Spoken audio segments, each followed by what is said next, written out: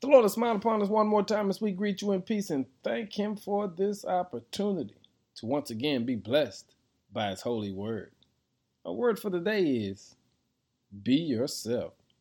We live in a fake, phony, fictitious society where people hide behind brand and particular images.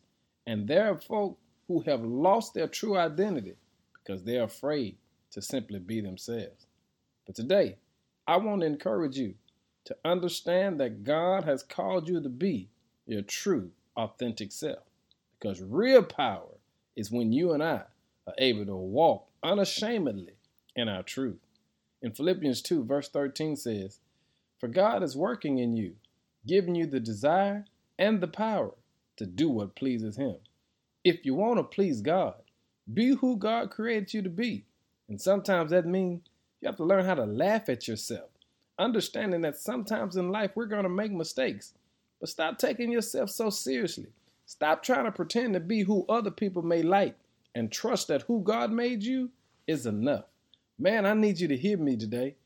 Be who God created you to be, because whoever God created you to be is exactly who you need to be. Real power comes from being you. Here's what I'm saying. Be yourself, because God is working in you.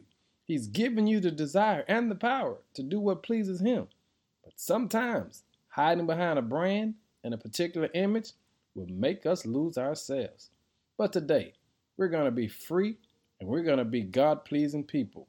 And that is, we're going to be who God created us to be. I'm saying, trust God and be yourself.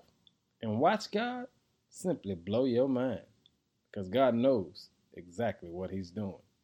Give Him some glory today. In Jesus' name, amen.